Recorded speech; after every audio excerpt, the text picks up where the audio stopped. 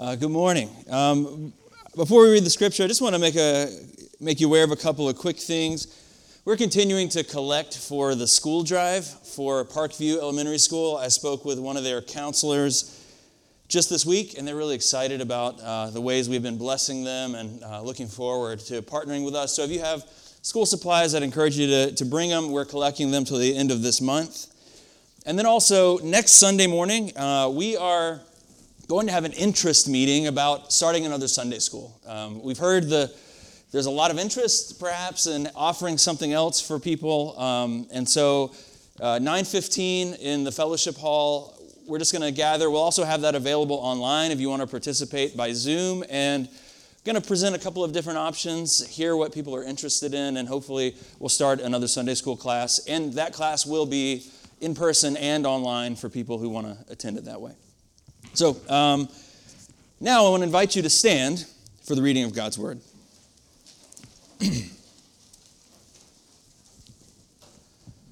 Our sermon text this morning comes from Exodus chapter 20, and it's verses 1 through 12. Our sermon passage is verse 12, but we're going to read the whole of the Ten Commandments in hopes that you might be memorizing them on the way to completion. So here we go. And God spoke all these words. I am the Lord your God who brought you out of Egypt, out of the land of slavery. You shall have no other gods before me. You shall not make for yourself an image in the form of anything in heaven above or on earth beneath or in the waters below. You shall not bow down to them or worship them, for I, the Lord your God, am a jealous God, punishing the children for the sins of the parents to the third and fourth generation of those who hate me, but showing love to 1,000 generations of those who love me and keep my commandments. You shall not misuse the name of the Lord your God, for the Lord will not hold anyone guiltless who misuses his name. Remember the Sabbath day by keeping it holy. 6 days you shall labor and do all your work, but the seventh day is a Sabbath to the Lord your God. On it you shall not do any work, neither you, nor your son or daughter, nor your male or female servant, nor your animals, nor any foreigners residing in your towns. For in 6 days the Lord made the heavens and the earth, the sea, and all that is in them, but he rested on the seventh day. Therefore the Lord blessed the Sabbath day and made it holy. And our text for this morning, honor your father and your mother, so that you may live long in the land the Lord your God is giving you. This is the word of the Lord. You can be seated. Well, when we study the Ten Commandments, we have to resist the urge to minimize these commands. That was the chief sin of the religious people in Jesus' day. If you remember, if you've read the gospel accounts before, there were these teachers of the law who were always trying to make the Ten Commandments into something that you could reasonably do. A list of things that you could check off. And if we're not careful, we can all fall into that exact same trap. We can get to this place where we think of the Ten Commandments as an easy test to pass. The Fifth Commandment, we say, well, I was a pretty good kid. I didn't give my parents too hard of a time, so all right, I'm all set with this one. I've done all the things. I'm probably in the clear. God should approve. I think I'm safe. But Jesus, he blew away any chance of us believing that's how we should read the Ten Commandments. He did that when he preached his most famous sermon, the Sermon on the Mount. And in that sermon, he took some of these laws and he showed us, he unpacked them to show us what they really meant. He said things like, you've heard that it was said, you shall not commit adultery, but I tell you that anyone who looks at a woman lustfully has already committed adultery with her in his heart. So Jesus, he took these laws, he unpacked them, and he showed us what they really meant. He showed us the full force, the full weight of this law. He forced us to realize that the law is not intended to affirm our goodness, but it's meant to expose our sin. It's meant to show us, in fact, that we aren't safe. We need a Savior. And so this morning, as we look at the Fifth Commandment, we're going to try and follow in Jesus' footsteps to unpack this thing. I want us to look closely at this commandment, and as we do, we're going to find out that this is not just about kids and their parents, but what this commandment is truly about is power. It's about power. How we respond to those who are in power over us and how we use the power that we have. And of course, ultimately, this command is about Christ. So this morning, we're going to ask 3 questions, and hopefully that will help us understand what we've got here. The first question is, what does this command say about our response to power over us? The second is, what does this command imply about the way we use our own power? And then finally, how does Christ redeem our interaction with power? Okay, so as I start to unpack this stuff, as we start to think about the subject of power and authority, I actually want to make a quick clarification here at the top. God, of course, is our ultimate authority. And if we're going to talk about how we honor the people who are over us, we need to begin with the knowledge that God is at the top and that God is never going to require us, for instance, to sin, to obey this commandment. Now, unfortunately, in this world, we've got wicked parents sometimes. We have evil leaders in this world. There are people in authority who might try to command us to do things that God actually says don't do. And in those situations, the way we honor those in authority best is by obeying God. And that may mean exposing the sin of someone who is abusing us. It might be standing up to unjust laws like we see in the book of Daniel with Shadrach, Meshach, and Abednego, right? Refusing to bow down to the idols even though the emperor said that's what they should do. So at the outset, please understand that our first obligation is always to God himself. And with that, let's talk about how do we respond to the power that's above us. And let's dive in by looking first at the most basic level. Let's talk about our parents. Actually, first, let me talk to the kids. Kids, are you in here? All right, pay attention to me for just a second. I know, look up. This command applies to you guys first. And I think that's pretty cool, actually, that God, when he is speaking from the mountaintop, he's not talking for a long time. And one of the things at the forefront of his mind was you all. He had a command for the children. He had a commandment for you. And he said, you should honor your father and your mother. Now, it may not seem like it all the time, but your mom and dad, they want what is good for you.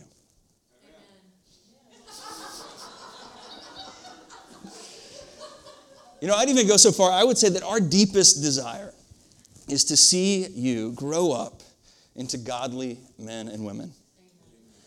Right? That means we don't just want you to follow rules, but we want you to be wise.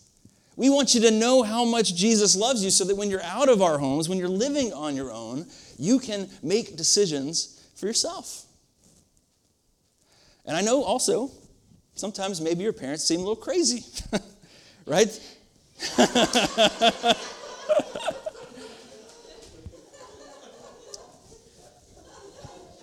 But God, he has given you your parents because they're meant to guide you in the world.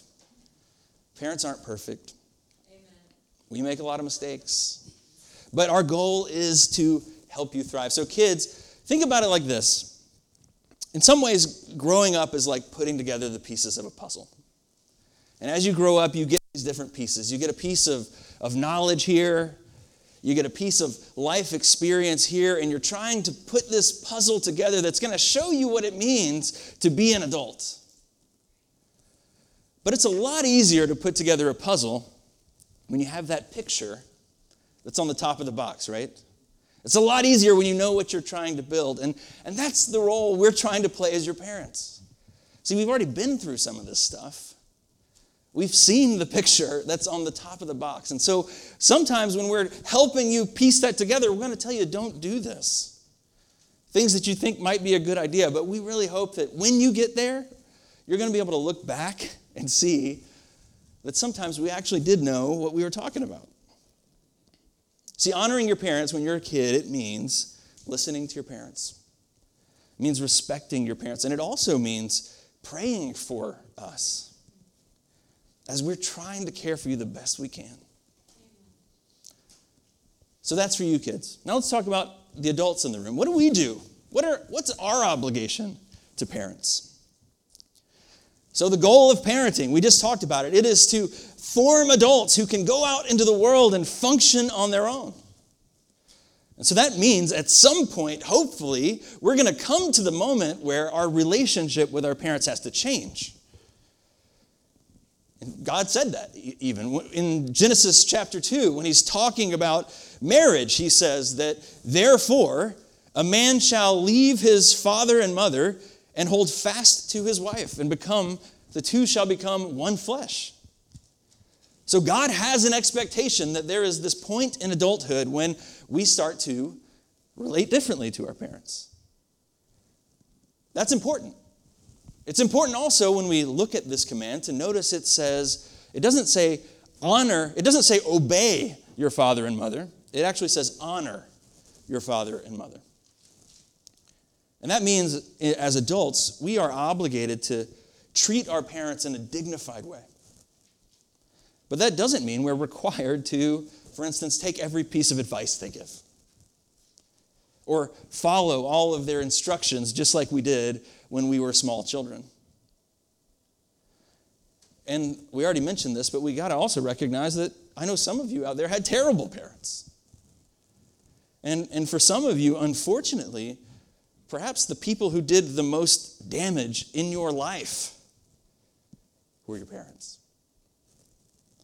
And if that's your story, then the commandment to honor your father and mother might actually mean just creating clear boundaries, getting counseling so that you can live a healthy life as an adult. So those are some quick things, some quick instructions about what it means to honor our parents. But like we said, this commandment actually goes way beyond our literal parents. The Westminster Larger Catechism says that our father and mother in this commandment refers not just to our parents, but to everyone who is older or more talented than we are, and specifically to those whom God has ordained to be over us in positions of authority, whether in our family, the church, or civil government. In the world, we have a lot of fathers and mothers. We have bosses, some of us. We have teachers. We have mentors. We have landlords. We have homeowners associations. We have law enforcement officials. And of course, we've got political leaders. And at the heart of it, what this commandment is telling us is that while our parents are this core unit of authority in our lives, our relationship with them is a model of the way that we're supposed to respond to all God-given authority. Amen. And since that's the case, let me throw some more of this Westminster at you. The Westminster says, here's what we should do, how we should relate to those who are in authority. It says, we pray and we give thanks for them. We emulate their virtues and gifts. We willingly heed and obey their lawful commandments and advice. We submit to their correction. We defend and support their persons and authority. And we must also tolerate their imperfections and infirmities and cover them with love so that we will be an honor to them and their authority. Now that is convicting. If you get to go back and read that outside of this service, every word of that paragraph is convicting. But what hits me the hardest is that last little bit about overlooking the flaws of our leaders. How hard is that? It's one thing for us to honor the leaders that we generally like. That's no problem. In fact, if I like you enough, I might even get a bumper sticker with your name on it and put it on my car. But what about those leaders we don't like? the ones we disagree with. I know that in my own heart, when I disagree with decisions that are being made, or when I disapprove of someone's tone or their character, it takes me no time to become a bratty teenager, complaining, treating their authority like it is a mistake to be remedied, rather than something that God has ordained for my good and His glory. Can you relate to that? But we also need to remember here that there is a promise attached to this commandment. It says, honor your father and mother, that you may live long in the land the Lord your God is giving you. Now, that's not a promise that good boys and girls live till they're really old. That's actually God telling us that our response to authority, starting in our families, but flowing out through all of society, is at the core of our successful life together as a community. And I wonder, as we look around at our world today, and we see how divided we are, how we can't seem to be unified on one simple thing, I wonder how much different life would be if we learned to keep this commandment. If we started to respond to the people in power over us, not with critique first, but with prayer. Instead of focusing on their shortcomings, to identify their virtues and try to emulate those. And when we find those imperfections, like the confession said, to cover them with our love instead of our judgment and our scorn. Sounds like a good idea, right? Well, make no mistake about it, God doesn't just say this is a good idea. He says this is a commandment. God doesn't just recommend we do that. He commands that we do that. That we are told to respond to the power over us with honor. That's the first point. The next question is, what does this commandment imply about how we use power? So we respond to the power over us with honor. What do we do about the power we have? Okay, there's one word I want you to keep in your mind for this section of the sermon, and that word is steward. Steward. Everybody say that. Steward. Okay, now you've probably familiar with Lord of the Rings, right? Do you remember the guy who was in charge of the big city of Gondor? If you saw the movie, he had that gross meal where he's like eating the bird bones. That's so nasty. Anyway, that guy, his name is, he's the steward of Gondor. Remember, he sits on a chair at the bottom of this big throne. The point is that he is in charge of the place, but he is actually not the one who owns it. His job was to watch over the city and to care for that city until the true king returned one day. When it comes to power, we are all stewards.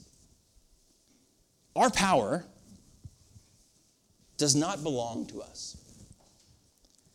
Whether that is the power just to stand up and walk around the room, or the power to decide what your family is going to eat for dinner tonight, or the power to command an army. All the power that we have on earth is a gift. Amen. In Genesis, we actually read about the origin of power. The moment where all power comes from. It's Genesis chapter 2, verse 7. It says, "The Lord God formed a man from the dust of the ground and breathed into his nostrils the breath of life. And the man became a living being." All power on earth goes back to that moment.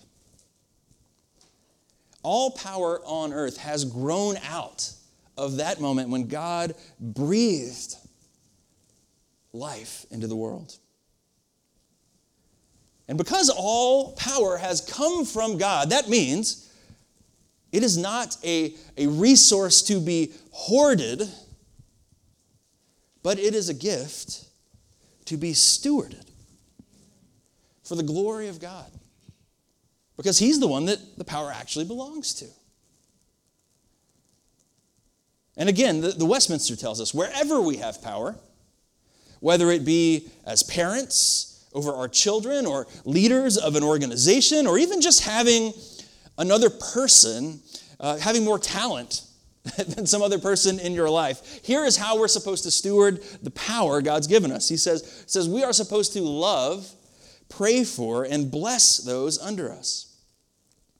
We should teach, advise, and warn them, approving, praising, and rewarding those who do well, while disapproving, blaming, and punishing those who do wrong. We should also protect those under us and provide the things they need for soul and body.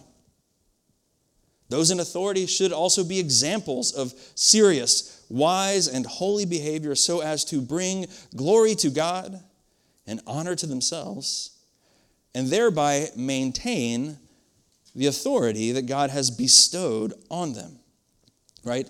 The power that God has given them. Now that answer is really helpful. Again, it's helpful because it reminds us that in addition to our power being bestowed on us, in addition to our power coming from God as a gift to be stewarded, it reminds us that power is relational. Have you ever thought about that? All power, by its nature, is relational. When we use power wisely, it leads to other people flourishing.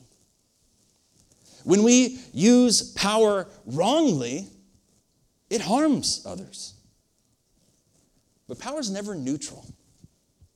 Power is never inert. All power is relational. And so that means the main way that we steward our power is by using it for the good of our neighbors. I'll say that again. The main way that we steward our power is by using it for the good of our neighbors. Amen. And you might think, oh, that sounds simple enough, right?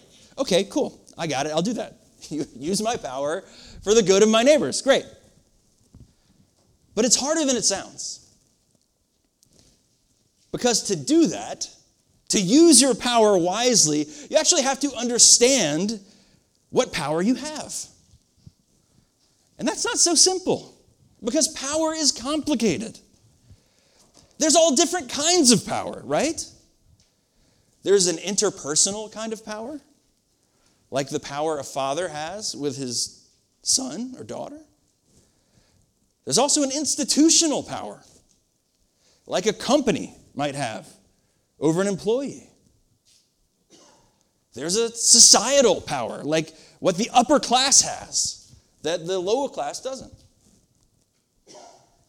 There's also a power that might come from being a part of the right family, or having multiple generations living in the same town. In some contexts, there's power that comes from being of a certain race, or speaking a certain language. I say that because it can be difficult to use our power for good, because the amount of power we have isn't always clear. It's not even constant. We all live in this weird blend of power and weakness all the time. Right? Do you know what I mean? Like there's some places in life where we have power. There's some places in life where we may have commanding voices, where everyone listens to what we have to say. And then there are places in life where we are at the mercy of everyone else. I'll never forget when Ruby was born, our first daughter. I was just a couple years out of school. We were kind of both starting in our careers, and we qualified for state-subsidized health insurance. And it was a real blessing to us. It helped us get insurance that we probably couldn't afford at the time. But we found out when we had Ruby that there was a very short window to sign up your dependents into this healthcare system. It was like 7 days or something. And I think I found out about it, immediately sent in my form, but it was probably the 10th day. And I got word back from the insurance company that, well, I hadn't done it in time. And so during our delivery, Melissa was covered by insurance, but Ruby was charged $3,000 to be born, which she still owes me, by the way. I will never forget the experience of, there was a time when I was already a pastor. I had people that I was teaching, I was leading this church, and I go down to the office at the insurance to plead with this woman to just have some mercy. And of course, she looked at me and didn't care. She said, "I'm sorry, it's policy. There's nothing I can do." But I left there feeling so weak and so defeated and so powerless. And my point is this, it's just that power is complex. Power is layered. It's confusing. But if the power we have has been given to us by God, then this law requires that we do whatever we can to understand what power He's given us. But how do we do that? I think a good first step is that we listen to the voices of people around us. If you are in a job where you have employees, it might be a good idea to sit down with them and ask, "What do you think of my leadership? How am I doing?" If you have children, maybe a good activity this afternoon would be to go through this list and say, how are we doing as parents compared to what we just read here? But not just with the people we directly influence. I think we, as Christians, need to honestly listen to the world around us. We should be willing to seek out and hear the voices of people around us who have been historically oppressed, who have been dismissed and marginalized. We should listen to the contents of their complaints, and then we need to honestly consider, what obligation do we have to use our power to speak on their behalf? This command tells us that it is our obligation to steward the power God has given us. And that means we need to understand the power that we have before we can use it for His glory. So, in any area where we find out that we have power, we are meant, just like a father, just like a mother, to use that power not for ourselves, but for the nurture, for the growth of the world around us. That's how we're supposed to deal with our own power. And that brings us to the third question. How does Christ redeem our interaction with power? I wish we could have read through the whole 3 pages of questions in the Westminster. We did that in prayer meeting. It was a little bit overwhelming. But what you find out if you study this, if you really think about it, is that we are all incredibly guilty when it comes to this commandment. If we are honest, when we have power over us, we kick, we complain, we gripe. We don't like people having power over us. And when it comes to our own power, we often misuse it. We often neglect it. We often deny the power that we have. But Christ, Jesus, He's the fulfillment of this fifth commandment. Nobody ever used power like Jesus did. Jesus, he was the incarnate King of the universe. He was God made flesh. He was infinitely powerful, and yet he did not wield his power like a weapon, but instead he put it aside for the redemption of the world. He said, the Son of Man came not to be served, but to serve, and to give his life as a ransom for many.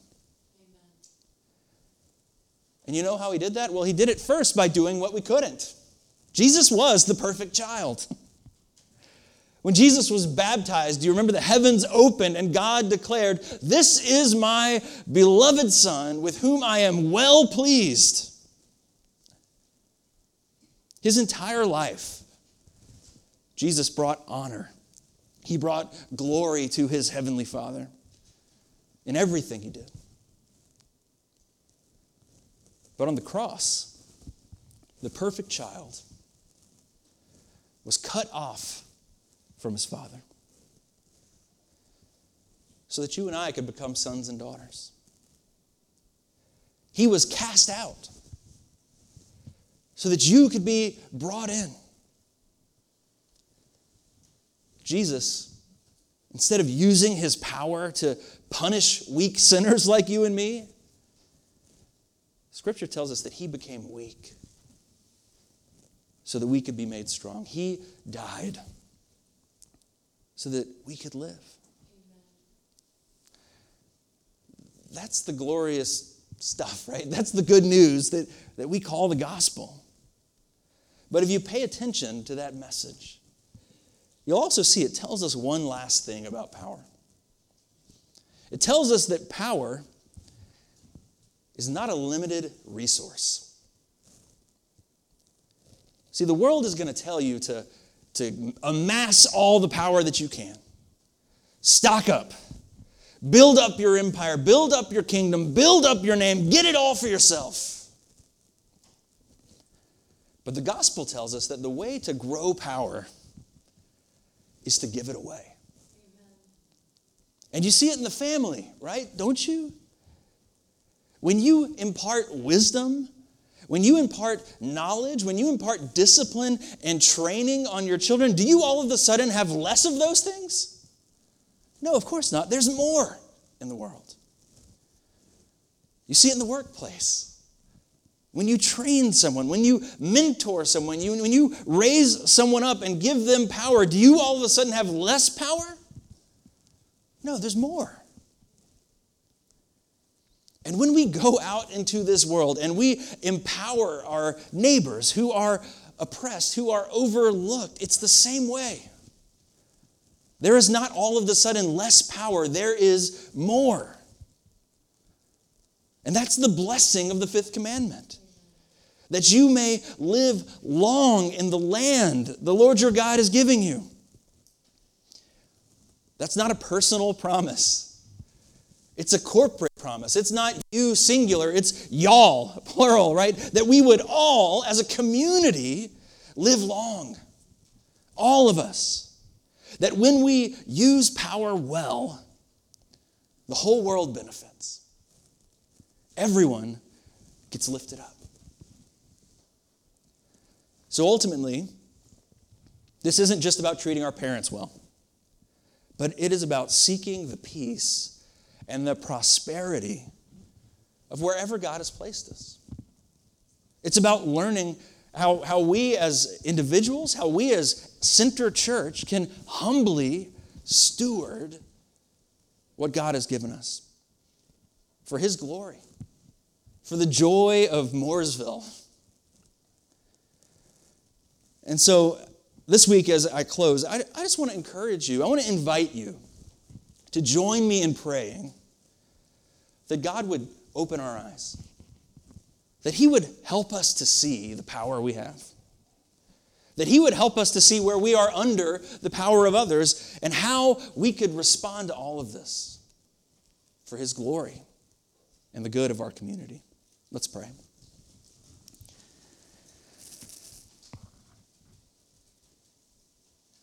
Father, we thank you that you have not treated us as our sins deserve. We recognize that we are disobedient children. We are petulant. We are wayward. And yet you in your love have not stopped pursuing us. We thank you, Lord, for your Son, Jesus, whose perfect record stands over us. And we thank you that because of that, right now, to every person in this room who has come to you for salvation, you look down and you say, this is my beloved Son. This is my beloved daughter, with whom I am well pleased.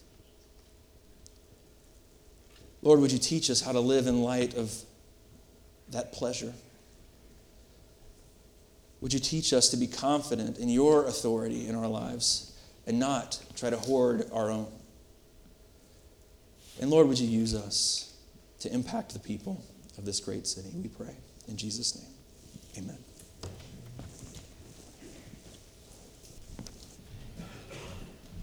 As we prepare our hearts to leave this morning, let's stand together and sing hymn number 576.